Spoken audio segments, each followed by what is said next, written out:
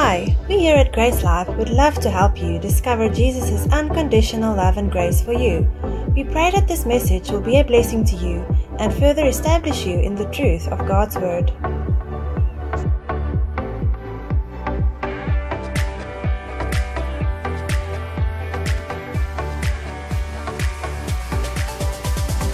Good morning to those who I have not said good morning to.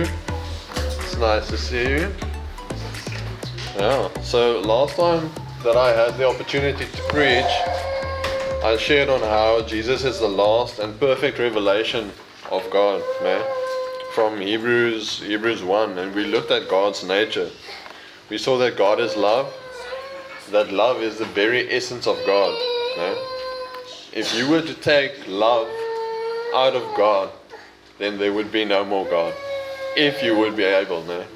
Like with this pulpit, if you were able to take out the wood out of the pulpit, what would be there?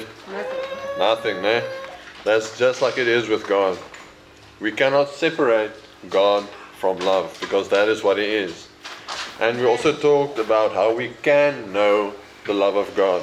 Okay, the Bible says in Ephesians 3 that we can fully comprehend the love of God that surpasses knowledge. Okay, the scripture there was talking about head knowledge. Okay, intellectual knowledge. We can experience His love, and regardless of if there was an emotion or not, that experience will make our faith to grow. Okay? And our trust in Him will increase. We also talked about how we should not separate the Father and the Son.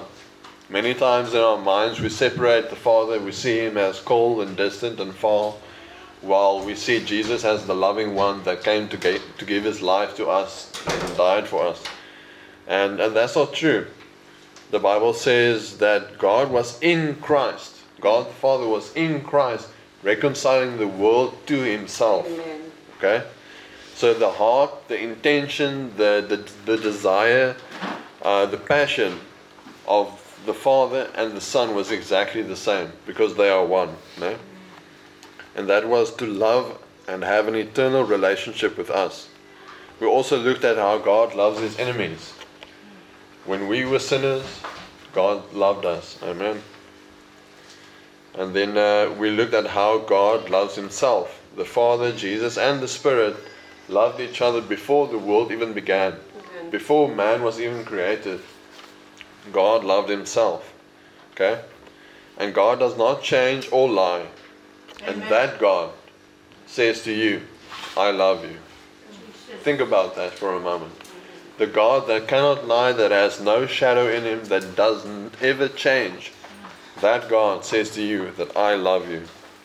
So that means that we can really believe it now. I'm really excited about what I'm going to talk about today. I started out thinking that I was going to continue looking at the love of God from the angle of Jesus being our bridegroom and we His bride. And that will also be a part of the message, but as I spent time with God this week, He took me on a little side trip, showed me some things that I would like to add. Okay, so in John 5, we can go to John 5, verse 37. John 5, verse 37.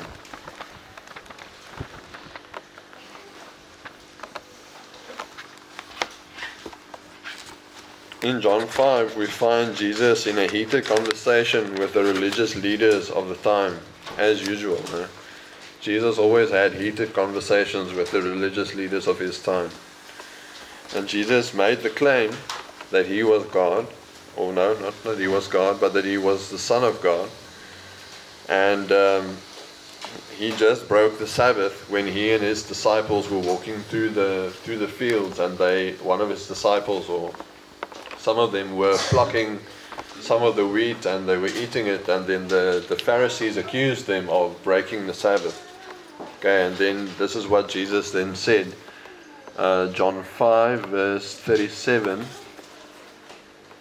says, and the Father who sent me has okay, so he gives a long speech there to these guys. But what I want to draw your attention to is verse 37, where He says, and the Father who sent me testified about me himself. You have never heard his voice or seen him face to face, and you do not have his message in your hearts, because you do not believe me, the one he sent to you. You search the scriptures because you think they give you eternal life, but the scriptures point to me. Yet you refuse to come to me to receive this life. Okay. So there's a few points that Jesus lifts out here, or he makes a few points. The Father himself has borne witness of Jesus. What does that mean? The Father himself has witnessed about Jesus. Okay, so the first way that I think the Father witnessed about Jesus was his voice from heaven, or one of the ways. You remember when Jesus was baptized? The Father spoke from heaven and he said, "This is my beloved Son in whom I am well pleased." No? So that is one of the ways that God could testify about Jesus being the Son of God. And then also the confirming miracles. Jesus throughout his ministry did a lot of miracles, and Jesus points to these miracles and says, these are witnesses that I really am who I am, that I am speaking the truth. No? And then the other way that God did this is through the scriptures. Okay, when we see the word scriptures, we know that it is talking about the Old Testament, no? From Genesis to Malachi. Okay, so, and I think this is what Jesus is talking about here. The witness of the Father that he talks about here is the witness of the scriptures. Okay. He says in verse 37, and the Father, John 5:37, and the Father himself which has sent me has borne witness of me. You have neither heard his voice at any time nor seen his shape, and you have not his word abiding in you. For whom he has sent, him you believe not. So this could also be talking about John the Baptist, okay? Because John the Baptist was a prophet. But it doesn't specify here. So I think whom Jesus is talking about here is all the prophets throughout the years before Jesus came. Whom he has sent, the prophets, though him you believe not. Okay? Search the scriptures, for in them you think you have eternal life. Jesus is saying to the Pharisees, you think that in reading the scriptures you have eternal life. The Jews of that time had a great pride in their writings. Okay? They had to make the word. They had to make word for word copies. In that time, they didn't have photostat machines, or what do you call it? Photocopy machines, that you can just put a document there and then press a button and hundreds of copies can come out. The Jews had to write and copy the word of God, word for word. Okay, in that time it was like a job. And the guys that did this job was called the scribes. They seemed to believe that writing and reading and preserving and living according to the scriptures and keeping the law, not that anyone can keep the law, they believe that is what gave them eternal life. Okay, they believed that what saved them was who they were according to the flesh. They were Jews. They were Abraham's children. They believed that who they were, their heritage, and the scriptures that they had, that they were God's people. They believed that is what saved them. Okay, it's like having a Bible, but you believe that you are a Christian because your parents was Christians. That's kind of the same thing. Your parents was Christians, so now you think, okay, I'm a Christian too, even though you have the Bible that tells you that that's not the truth. Okay. I mean, that's just silly to think that you're a Christian and you are saved just because your parents are. Okay? But Jesus says clearly, the scriptures point to? Who does the scriptures point to? Jesus. To Jesus. And the scriptures are what? What portion of the Bible? Old Testament. The Old Testament, from Genesis to Malachi. So all of those scriptures point to? Jesus. Okay. I know it's cold in here, but you guys don't look like you are frozen. No? It's not that cold here. So I want to hear some voices. We need to work on it with shakers. Yeah. Maybe you should stand up and do some exercise or some jumping jacks. Huh? Should we do some jumping jacks? Yeah. Show us how? No, thank you. I wish you do that actually. Remember in Bible school? Stretch. Just a No. stretch. Yeah, I remember. Okay. So Jesus says to them in John 5 verse 38, you do not have his word abiding in you. He's telling the Pharisees, these proud Pharisees, they have all of these scrolls, they have a whole building full of documents that has the Old Testament in it, that they write word for word. And he says to them, you don't have his word abiding in you. Okay.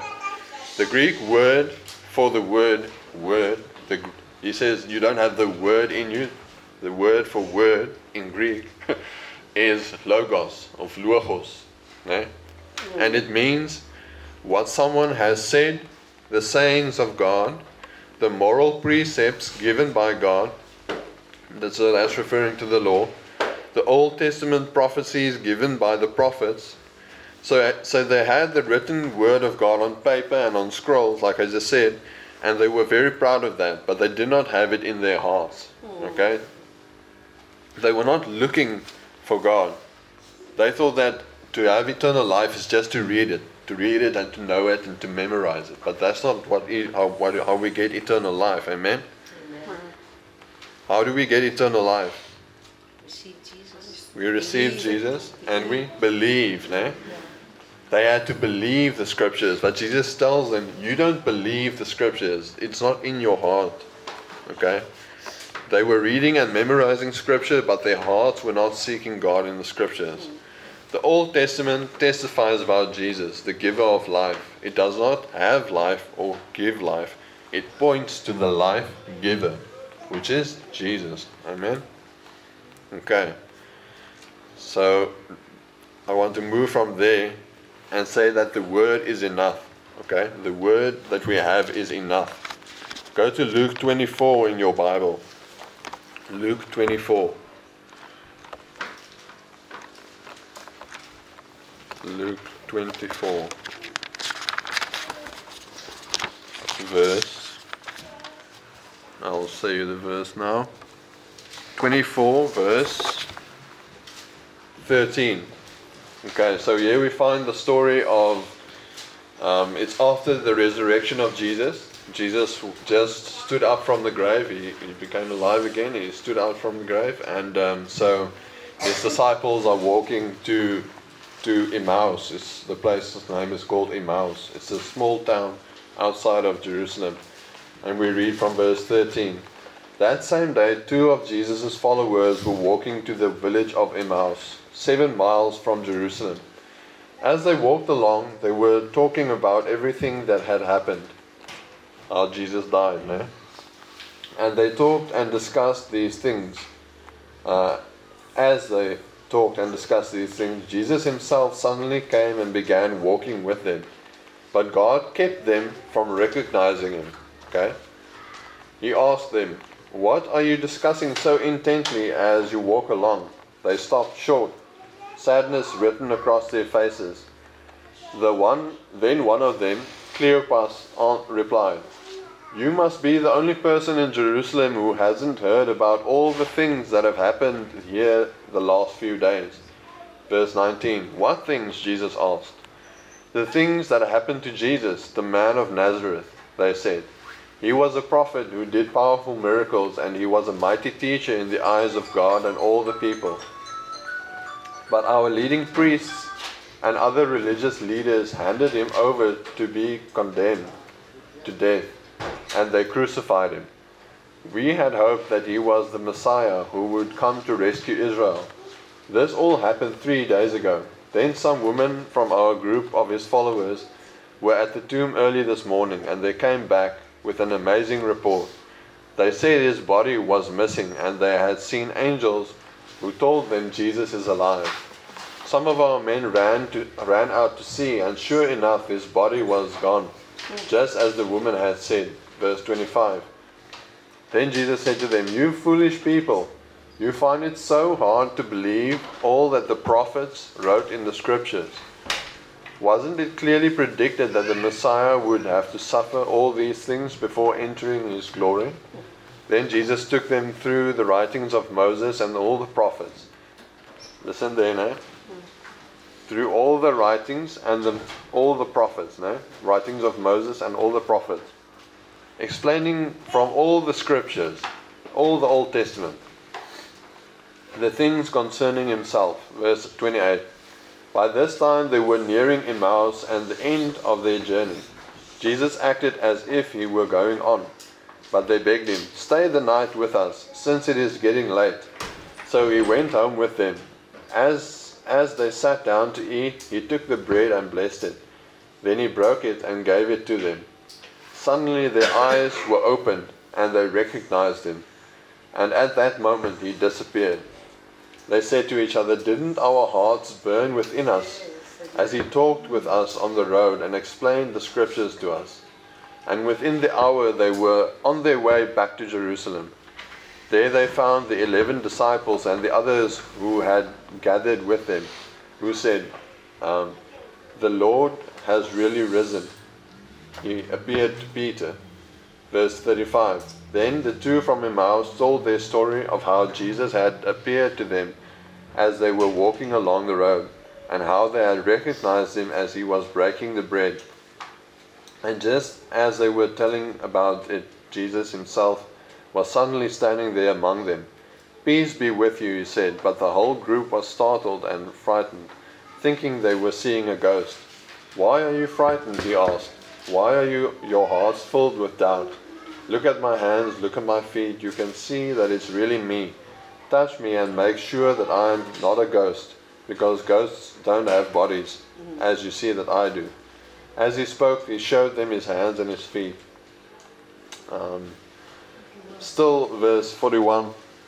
They stood there in disbelief, filled with joy and wonder. Then he asked them, "Do you have anything here to eat?" They gave him a piece of broiled fish, and he ate it as they watched. Then he said, "When I was with you before," pay attention to this, no? "When I was with you before, I told you that everything written about me in the law of Moses and the prophets and in the Psalms might be fulfilled." Then he opened their minds to understand the scriptures, and he said, "Yes, it was written long ago that the Messiah would suffer and die and rise from the dead on the third day. It was also written that this message would be proclaimed in all the world," I think it says. Hold on. "In the authority of his name to all the nations. Beginning in Jerusalem, there is forgiveness of sins for all who repent. You are witnesses of these things. And now I will send the Holy Spirit just as my Father promised. But stay here in the city until the Holy Spirit comes and fills you with power from heaven." Okay, so now we have that whole story now. So we find the resurrected Christ walking and talking with his disciples. Okay, in verse 19, we see what they believed about Jesus. Can someone read again for me verse 19? And he said unto them, sorry, it's reading in King James. That's fine. He said unto them, "What things?" And they said, "Unto him concerning Jesus of Nazareth, which was a prophet, mightily in deed and word before God and all these people." Yeah. So what these guys believed about Jesus was that he was a man from Nazareth. My translation says he was just a man from Nazareth. He was a prophet who did powerful miracles, a mighty teacher. They hoped that he was the Messiah who had come to rescue Israel. So, would you say that these people were believing that Jesus is the Son of God? Doesn't sound like It doesn't sound like it, hey? They were saying he was only a prophet, he was only a powerful teacher, okay? And what I see there is unbelief. They weren't believing that he's the Son of God, no? As he claimed to be, but simply a man from Nazareth, okay? And Jesus confirms it for us in verse 25. Luke 24 verse 25 says, "Then Jesus said to them, 'You foolish people, you find it so hard to believe all that the prophets wrote in the scriptures. Wasn't it clearly predicted that the Messiah would have to suffer all these things before entering his glory?'" Then Jesus took them through the writings of Moses and all the prophets, explaining from all the scriptures the things concerning himself. Okay. Why do you think God kept those guys from recognizing Jesus? Why do you think God kept them from recognizing Jesus? Because Jesus was walking with them along the road. They were talking about the scriptures. And then they say who Jesus is, and it seems that they don't believe in him or who he is. Yeah? To see what was in their hearts. To see what was in their hearts, yeah, definitely. And then, but it says that God kept them from recognizing him with their eyes, with their senses. Okay, so I think God did that because they were still in unbelief. Okay, but these were some of Jesus' disciples. Okay, they knew about Jesus. They saw all the miracles he did as when he was still alive, or when he was alive before he was crucified. But I think Jesus first had to have the opportunity to share the word with them. Okay, he first had to have the opportunity to show them from the scriptures who he was. Okay, Romans 10 verse 17 says, so faith comes from hearing. Romans 10 verse 17, faith comes from hearing, that is, hearing the good news about Christ. Only later in verses 30 and 31 did their eyes open after hearing the word. They believed and they said, didn't our hearts burn within us as he talked with us on the road and explained the scriptures to us? Why did their hearts burn? It wasn't because they had bread. They only had bread after Jesus. No? So it wasn't heartburn. Was nie swybrand gewees nie. Their hearts burned because I think faith was stirred in them. Yeah, amen. But this is so interesting. Think about this. Jesus, he prophesied that he's going to, when he was alive, he prophesied that he's going to get out from the grave after 3 days. He's going to be crucified and all of this. And then he gets crucified, he dies, and gets up after 3 days. What would we do if we were Jesus? No? To convince all of the people that I'm alive. What would we do? Think about that. What do you think, Emily? What would we do? Yeah. Convince people that Jesus is alive? Yeah, if you were Jesus, what would you do to convince them that you are alive? Show them the marks on his hands and on his To convince them. Yeah, show them the marks, yeah? I would do what Jesus did, actually take them to the Word, because even if he had opened their eyes and they'd seen the flesh, they could be like, oh, did we really see that? But if you see it in the Word, then you are not going to be shaken. Then it's not something to be brushed off later on about it. Yeah, absolutely. It's exactly as you say. You gave the right answer. If I was Jesus, I would have walked down the street and I would say, hello, I told you so, I'm still alive, you see? Hello. Look at the hands, look at the feet, I'm still alive. Or I woke up from the dead. Also go give it back, because the scripture said he was marred, his face be bitten without recognition. So it's not exactly physically the same, but he wants actually to recognize them not only physical, but in the spirit. In the spirit, and that's very, very important to grow up from that want to see the flesh, but want to see the spirit. Yeah, so what I think here is that Jesus, or God wanted to give Jesus, because it says that God kept them from recognizing him. No? He wanted to give Jesus the opportunity to share the word, to show them from the scriptures, from Moses, from the prophets, from the Psalms, that he rose from the dead. And he wanted them to believe the scriptures, because why? It says in Romans 10 verse 17, faith comes from hearing the good news about Christ. It's like you guys said now, if they first saw him with their senses, if they touched him, if they saw him, if they smelled him, if they, all of that, then it would have been like Rita said, they would have soon forgotten. Think about the Israelites in the desert. Think about all of the wonders that they saw. They saw all the 10 plagues, destroy Egypt. No? Then they went out of Egypt and they walked through the sea. And all of that miracles, what did they go and do? They forgot about it. They built the golden calf and they said, this is what brought us out of Egypt. So miracles and signs and stuff, even seeing it with your own eyes, it didn't build faith in them. It didn't awaken faith. It didn't stir faith. The only thing that stirs faith in our hearts is the Word of God. Amen.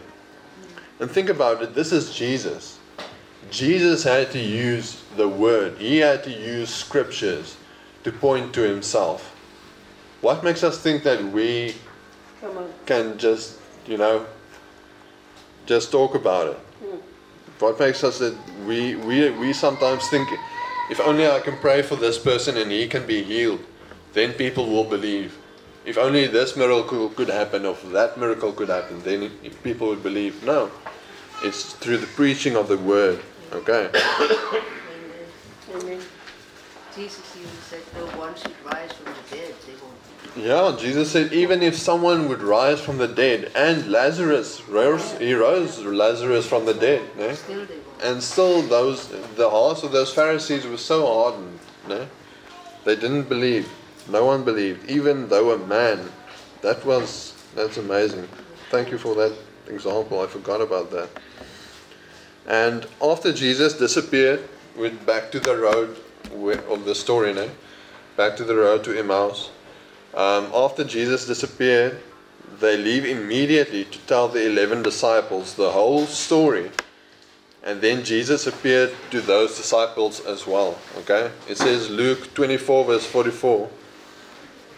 Then he said, when I was with you before, I told you that everything written about me in the law of Moses and the prophets and in the Psalms must be fulfilled.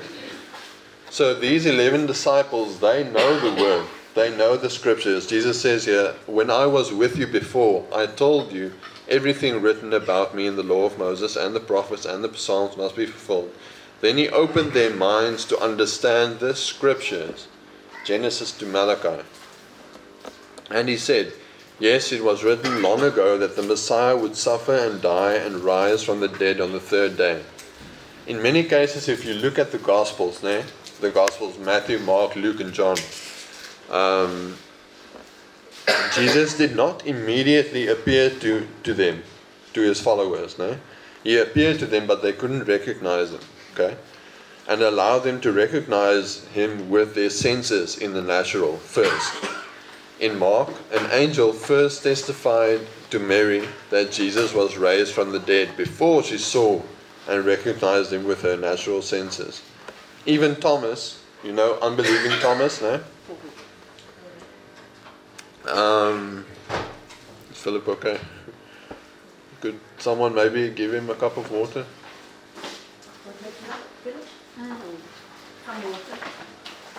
He was coughing.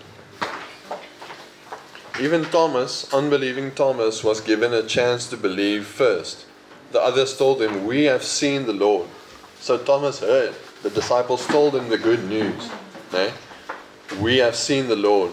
So that was an opportunity for Thomas to believe. Alright? And later Jesus appeared, 8 days later he appeared and revealed himself to Thomas. And in John 20 verse 29, Jesus told him, you believe because you have seen me. Blessed are those who believe without seeing me. Huh? Yeah, awesome. Okay.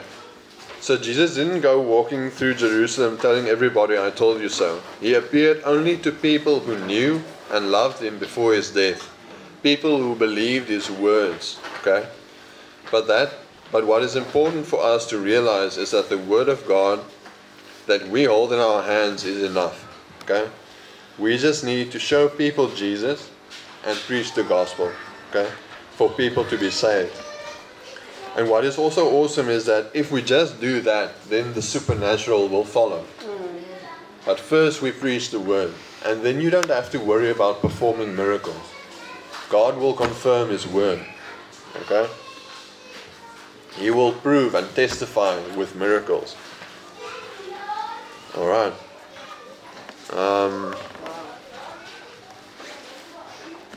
What I see here is that the word is shared, and that stirs up and brings faith, and then the physical manifestation is seen in the natural realm. The risen Christ did not reveal himself immediately. Some teachers say that he must have looked different, like Philip mentioned.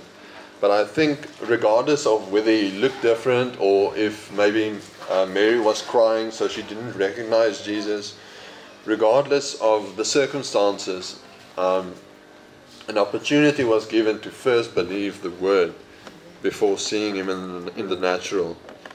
Okay, so now we're going to do something interesting. We are going to now look, like Jesus, at an Old Testament story. Okay, and this was very interesting for me. It's a beautiful story that we find in Genesis 24. Genesis 24. Okay. Many of these Old Testament stories we read as children, but this is one of the stories that didn't usually make it into the Bible children's books, but it's one of the best in my opinion. The story is a shadow or a type. Okay. It's a typology. That sounds very difficult to understand, but it's just a shadow, like a reflection of something that is spiritual. You understand? Okay, so these people were real people living out their lives, but they were seeking God. And because they were seeking God, I believe they were knowingly and unknowingly perhaps choosing to follow His voice. Okay? It is actually so amazing that this event in time that is played out by people who each have their own free will is a reflection of God's bigger plan that stretches out for thousands of years. Okay? Huh? Think about that. Because we don't believe that God is a puppet master. He didn't control Abraham and Sarah and everyone like puppets. They had their own free will. They were living their lives. And to think that something that happened in their lives is actually a symbol or a picture of something that is spiritual. Think about that. Huh? That's quite interesting for me. So as I read through the story, pay close attention. It is really fun to realize these things for yourself. And as I read, ask yourself, who represents who in this story? Okay? Who represents God the Father? Who represents Jesus? Who represents the Holy Spirit? And who represents us as believers? Okay?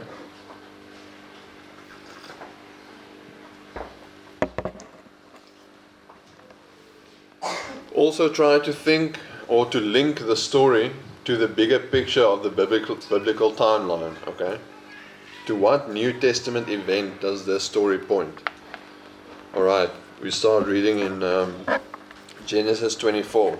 And keep those questions in mind, okay? I'm going to try and read a bit faster because I don't want to preach all day, okay? Abraham was now a very old man, and the Lord had blessed him in every way. One day Abraham said to his oldest servant, the man in charge of his household, "Take an oath by putting your hand under my thigh. Swear by the Lord, the God of heaven and earth, that you will not allow my son to marry one of these local Canaanite women." We are at verse 4. We're all there. Yeah. I advise you to read in your Bible with me. It's not going to be 100% the same, but it's good. "Go instead to my homeland, to my relatives, and find a wife there for my son Isaac."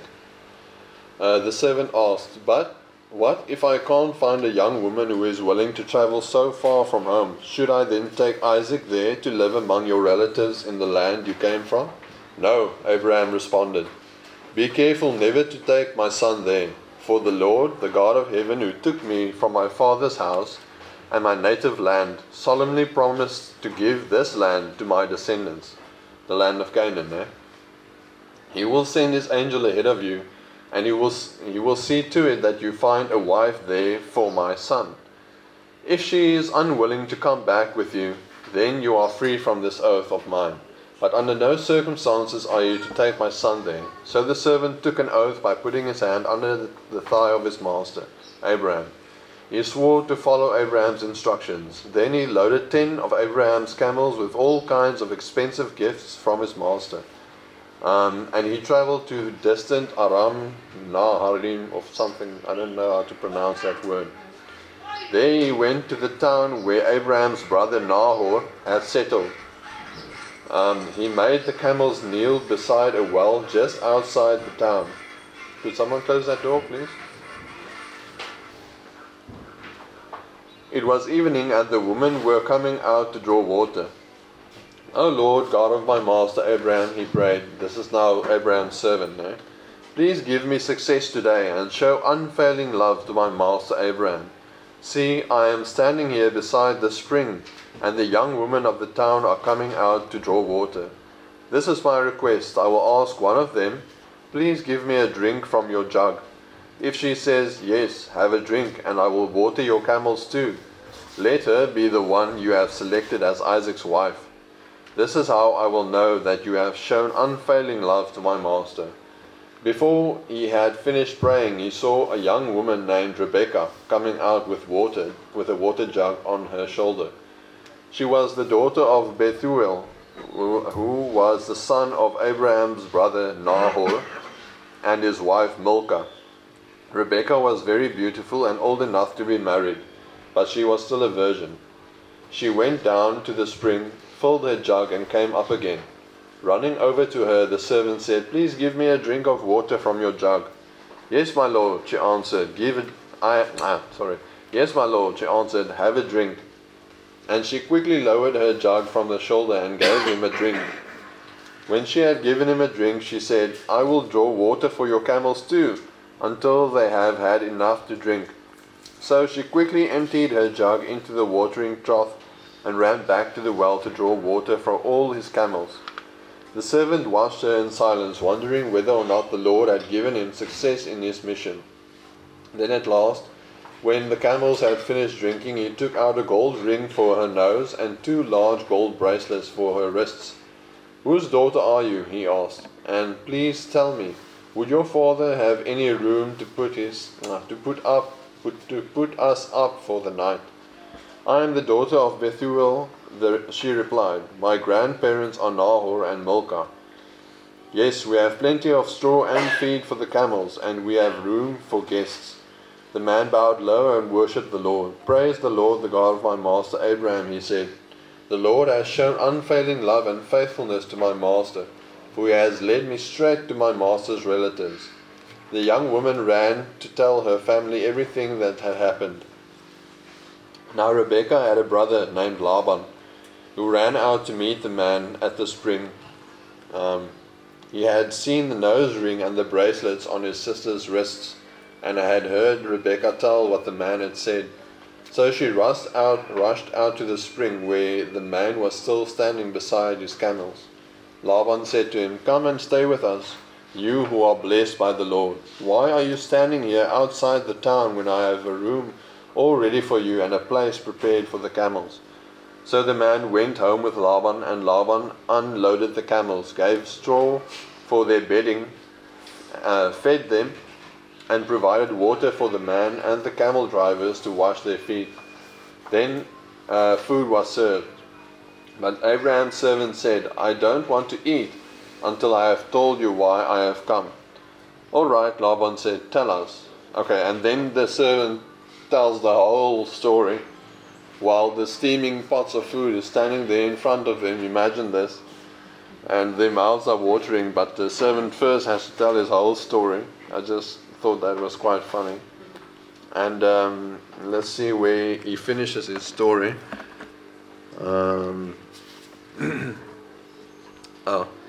Verse 48. Then I bowed low and worshipped the Lord. I praised the Lord, the God of my master Abraham, because he had led me straight to my master's niece to be his son's wife. So in those times, it was okay to marry certain family relatives, okay? It's not weird, it's just how it was.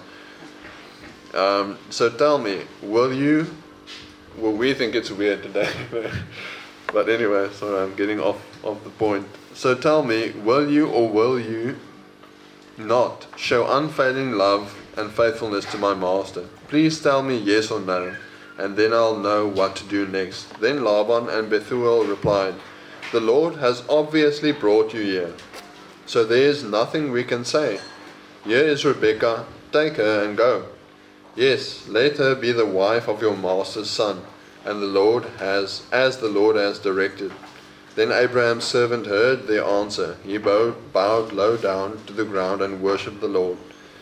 Then he brought out silver and gold jewelry and clothing and presented them to Rebekah. He also gave expensive presents to her brother and mother. And then they ate their meal, and the servant and the men with him stayed there overnight.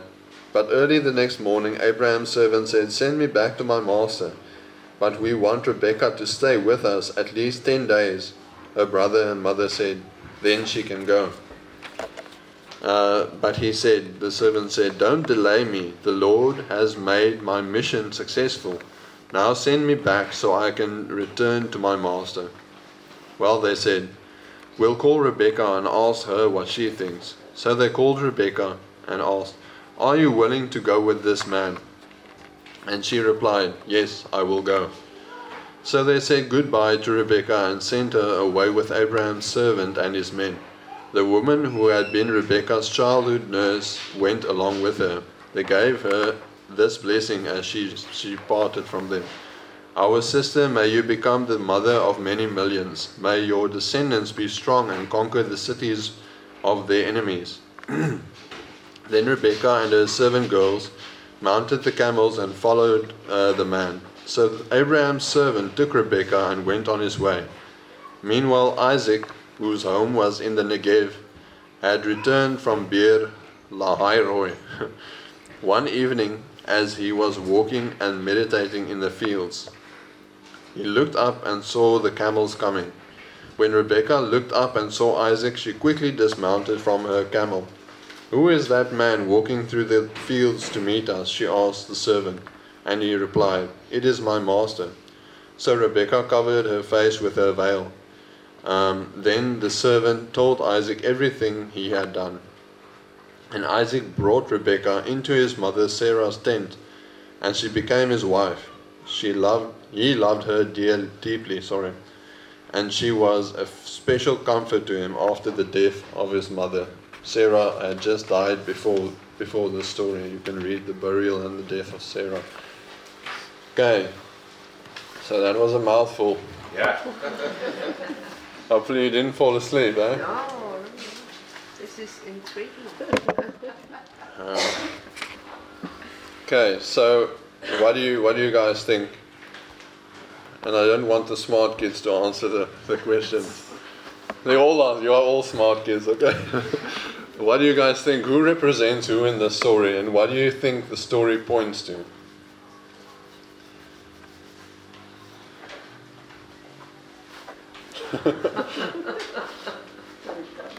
Okay. Let me ask this. Who does Abraham represent?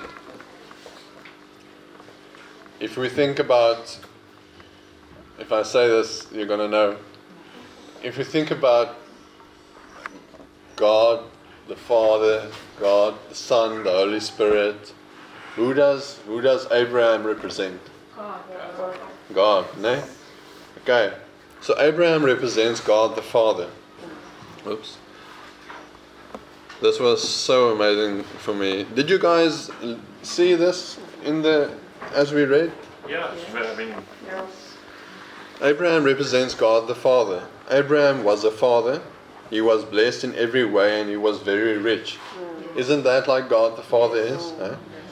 He had great inheritance to give to his son. His name means, what does Abraham mean? Father of many nations. Yeah. No? Yeah. Okay? So God is the Father of everyone that believes, Jew and Gentiles alike. Not just Father of the Jews. He's the Father of the whole world. No? Everyone who believes. Yeah. God gave Jesus a great inheritance, and we share in that inheritance by faith in Jesus. Romans 8 verse 17 says, Romans 8 verse 17, and since we are his children, we are his heirs. In fact, together with Christ, we are heirs of God's glory. But if we are to share his glory, we must also share in his suffering. So God has a great inheritance. Abraham had a great inheritance to give to Isaac. Okay? The kingdom of God and eternal life is our inheritance, along with every spiritual blessing in heaven. Ephesians 1 verse 3 says, Ephesians 1 verse 3, all praise to God, the Father of our Lord Jesus Christ, who has blessed us with every spiritual blessing in the heavenly realms, because we are united with Christ. Okay? So Abraham represents the Father. Okay? So who represents Jesus? Isaac, yeah. Well done. Yeah. So Isaac represents the son, Jesus. Isaac represents Jesus. Okay, why do I say that? Both Isaac and Jesus was promised before their coming. When Abraham was younger, 3 men came to visit him, 3 angels I think, and they said that Sarah will have a son because they didn't have any children. You remember that story? Yeah. And they said they will have a son, and Sarah laughed, and that whole story. So both Jesus and Isaac was promised before their coming. If you want to write it down, it's in Genesis 18 verse 10. And then Isaac and Jesus finally appeared at the appointed time. Genesis 21 verse 1 to 3, that is. And then both were conceived and born miraculously. Sarah was too old to have a child. Okay, so Isaac's birth was a miraculous birth, just like Jesus. His birth was also a miraculous birth. He was born from a virgin, from Mary. Both offered up in sacrifice by their father. You should go read the story where Abraham sacrifices Isaac. You'll see the lines between God and Jesus all the time. It's so awesome. Abraham puts the firewood, he puts it on Isaac's shoulders. And that makes me think of the cross, Jesus bearing the cross. Okay. Both was offered up in sacrifice by their father, that you can read in Genesis 22 verse 2. Both were brought back from the dead. Genesis 22 verse 2. Both were brought back from the dead. And both was a head of a great company to bless all people. Jesus is the head of the church, where Isaac was the head of the family after Abraham. And both prepared a place for their bride. Jesus goes to prepare a place for us. In John 14 we read, John 14 verse 1 says, don't let your hearts be troubled. Trust in God and trust also in me. There is more than enough room in my Father's home. If this were not so, would I have told you that I am going to prepare a place for you? When everything is ready, I will come and get you, so that you will always be with me where I am, and you know the way to where I am going. So just like Isaac received Rebekah into his mother's tent, so Jesus receives us. At the end of time, Jesus comes to return to take the church to heaven, or into eternal life. Okay. And now he makes the bond in us as James just last week. Yeah. We are part of this house. Amen. Okay, so who does the servant represent? Holy Spirit. The Holy Spirit. The servant of Abraham represents the Holy Spirit. That's cool. So the servant's name, we find out earlier in Genesis. You read Genesis, you find out it's Abraham's oldest servant, and his name is, I don't know how to pronounce it really, Eliezer or Eliezer, I'm not sure. Say again? Eliezer. Which means, and get this, that servant's name is what it means is God of help. Wow. Or helper. Yeah. The servant's name, Abraham's servant's name is helper. What does that make you think of? Holy Spirit. The Holy Spirit, Help us. John 14 verse 26, let's read this. John 14 verse 26 says, "But the Helper, the Holy Spirit, whom the Father will send in my name, He will teach you all things and bring to your remembrance all that I said to you." This is Jesus speaking. And John 15 verse 26, John 15 verse 26 says, "When the Helper comes, whom I shall send to you from the Father, the Spirit of truth who proceeds from the Father, He will testify of me." This blew my mind when I saw this. That Abraham's servant's name was Eliezer, which means helper, and that's exactly what the Spirit is. No? Okay, so then who does Rebecca represent? One amazing thing too was that this servant of Abraham also brought many gifts. Oh, Just yeah, like we're the getting Holy there. Spirit is bringing us many gifts. Mm. It's amazing, right? Yeah, it is. We'll get there. Are you gonna? Yeah, you're jumping me ahead. I thought That's you were okay. jumping. So who does Rebecca represent? Who does Rebecca represent? If Abraham is the father, Isaac is the son, Jesus, then Rebecca is us. It's us, the bride. We are Rebecca in the story, the believers. The Holy Spirit is the servant, Abraham is the father, and Jesus is represented by Isaac. So we are Rebecca, The bride. the bride, yeah. We are the bride of Christ. And I know if you're a guy, you don't want to be a bride, but we are the bride of Christ, okay? There's neither male nor female. Yeah. In heaven, when we get there, we're not going to be man or female, it's all one. Amen. No genders. So the bride of Isaac was taken from Abraham's homeland in Mesopotamia. Okay? So I did some research to where this is. And Mesopotamia in later times was known as Babylon. No? What do you know about Babylon? Was it a good place or a bad place? place, the bad place. It was a bad place, no? Like So, like yeah. the world. like the world, yeah. Babylon represented the world. The city of Abraham's brother, the city of Nahor. In Genesis 24 verse 10, Nahor was the brother of Abraham. The city of Nahor was located in Mesopotamia or Babylon, which represents the world, which represents the kingdom of Satan, the kingdom of darkness. Okay. Ephesians 5 verse 8 says, Ephesians 5 verse 8, "You were formerly in darkness." This is talking to us, the believers. "You were formerly in darkness, but now you are light in the Lord. Walk as children of light." Acts 26 verse 18 says, "To open their eyes," this is talking about unbelievers, "to open their eyes so that they may turn from darkness to light and from the dominion of Satan to God, that they may receive forgiveness of sins and an inheritance among those who have been sanctified by faith in me." Okay, so God's bride, we, the believers, is seen as coming out of Babylon, out of the kingdom of darkness, no? To the city of God, to Mount Zion, which represents the kingdom of God. Okay? God's call to His bride is to come out of Babylon and to follow Him to the spiritual promised land.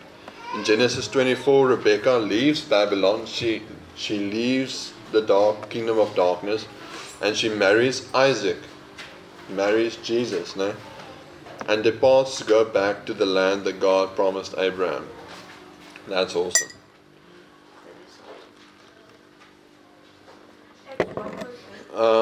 Acts 26 verse 18. I think it's amazing that these people's lives depicts all of this. It's a shadow of all of this. And what's amazing, I think, is that even a detail, like he put the wood on Isaac's shoulders. I mean, Yeah. you could have written the story without adding a detail Yeah. like that.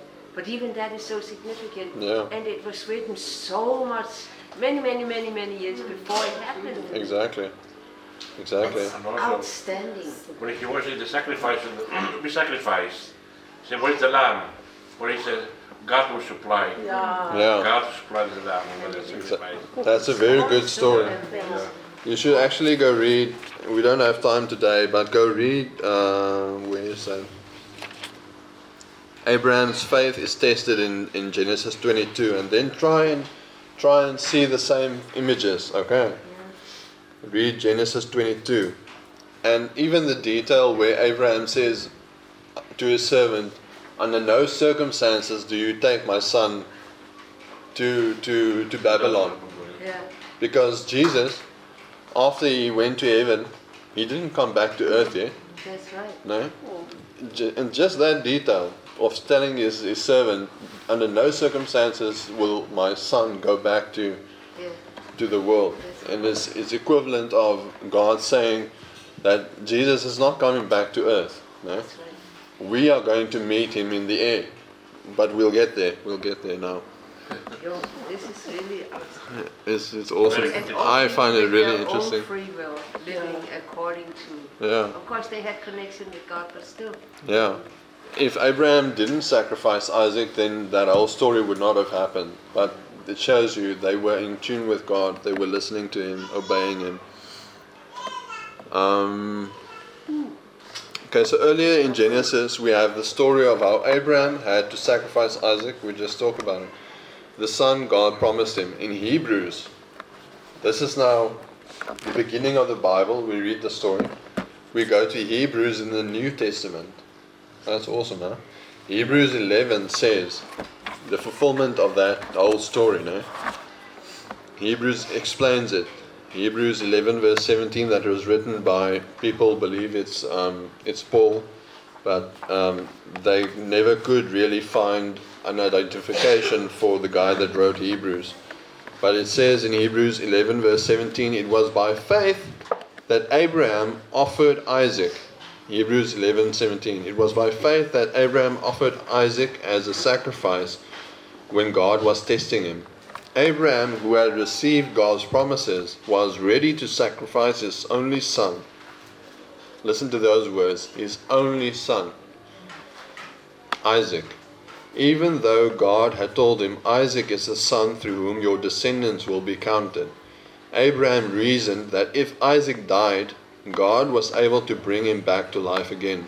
And in a sense, Abraham did receive his son back from the dead. How cool is that? Huh? Isaac was Abraham's only son. Yeah. Here in the King James it said he was his only begotten son. Just like Wow. it says in John 3:16. Yeah. For God has given his only begotten son. Yeah. Eh? Exactly. That's so awesome. And this epistle is written before the gospel be written actually. The gospel we received the epistles, but the gospels are written afterwards. Yeah. So the Apostle Paul, he wrote his letters, the epistles, Romans, Ephesians, Corinthians, Colossians, all of those things, all of those letters were actually written, like Philip says, before the Gospels was written. Yeah?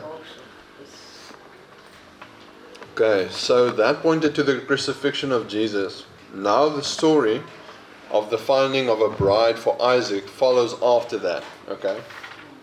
You understand? So this is how the storyline then continues. So first Abraham offers Isaac. It represents the crucifixion. Okay?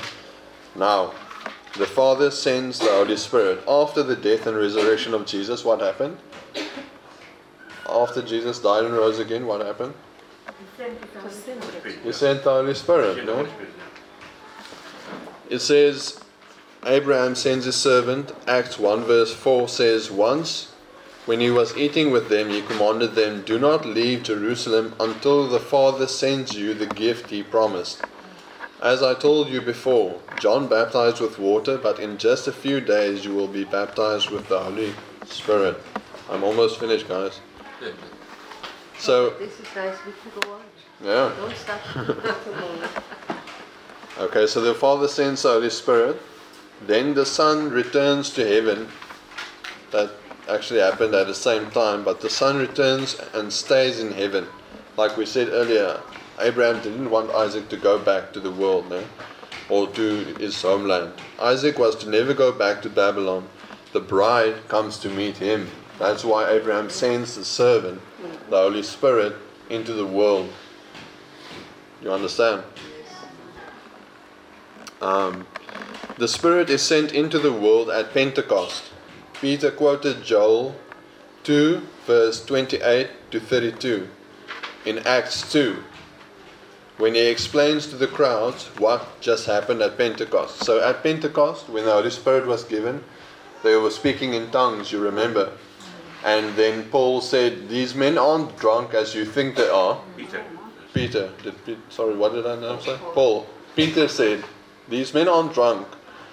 This all happened so that the prophecy in Joel will take place. No?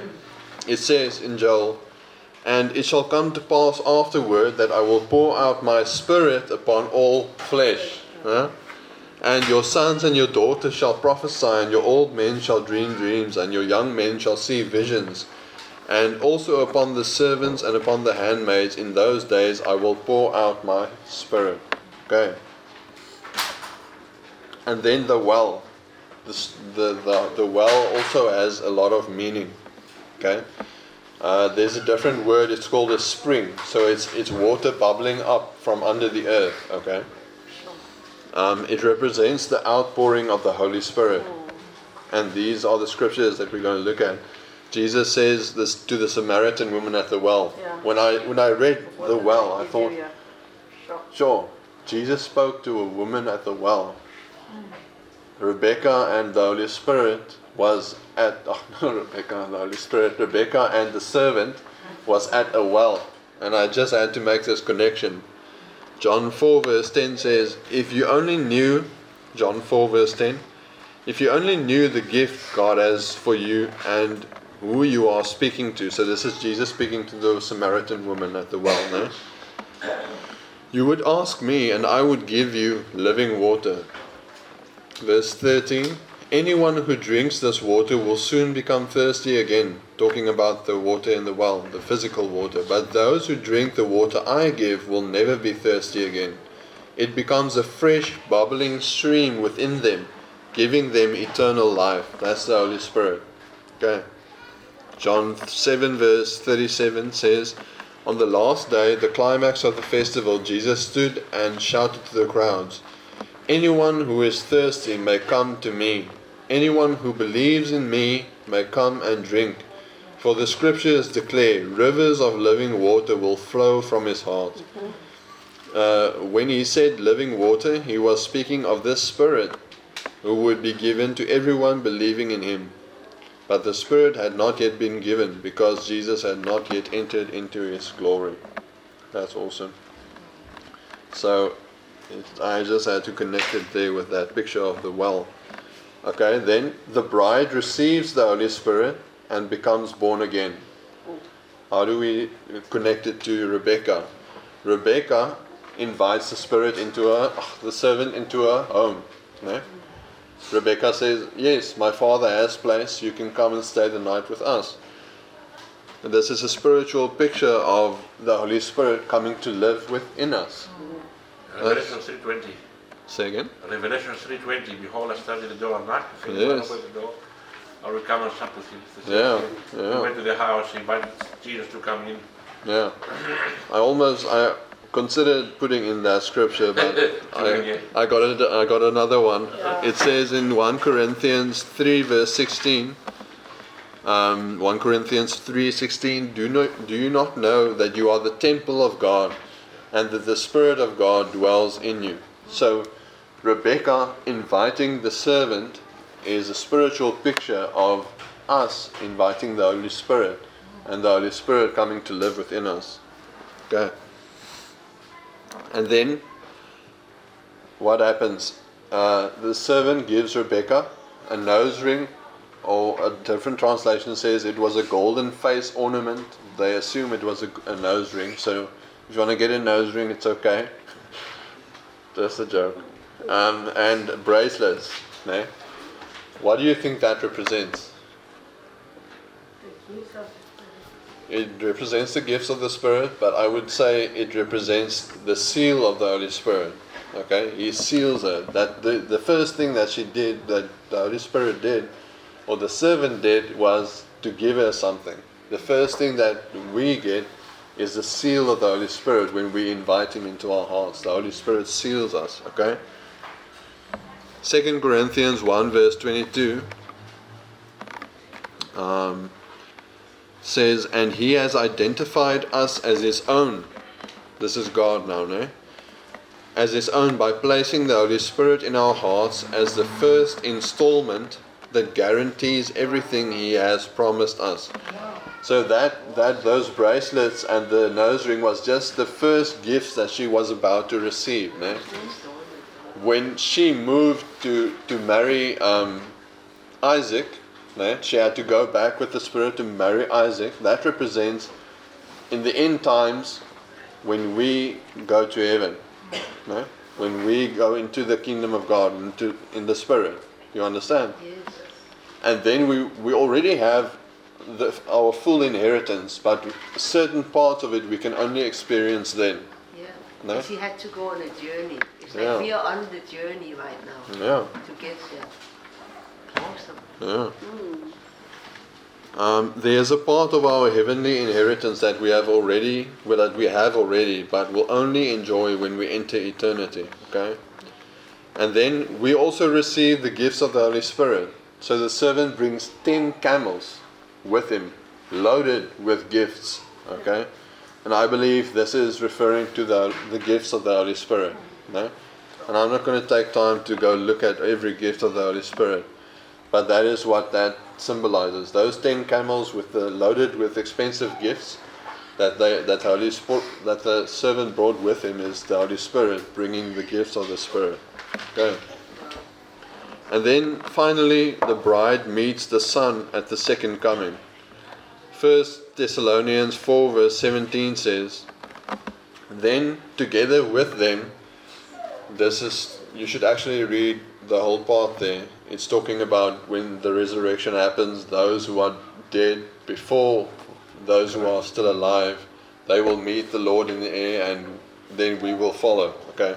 It says 1 Thessalonians 4 verse 17, then together with them we who are still alive and remain on earth will be caught up in the clouds to meet the Lord in the air. Then we will be with the Lord forever. Okay.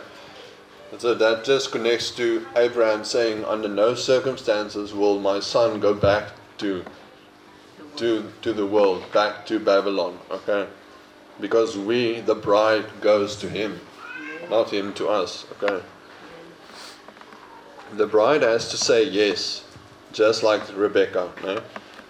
When Rebecca's mother and brother said, wait a minute, let Rebecca stay here for 10 more days. No? Then the servant said, no, don't keep me waiting, I want to go now. No? And then they said, let's ask Rebecca first. What does she say? No? And if we keep in mind that we represent Rebecca, the believer, what do you think? Rebecca had to say yes. Okay, so God does not force us. Okay? That's so beautiful to me. That Beautiful. God does not force us to be His bride. Okay? It is every person's free choice to believe and receive Him and to be His bride. That's just awesome.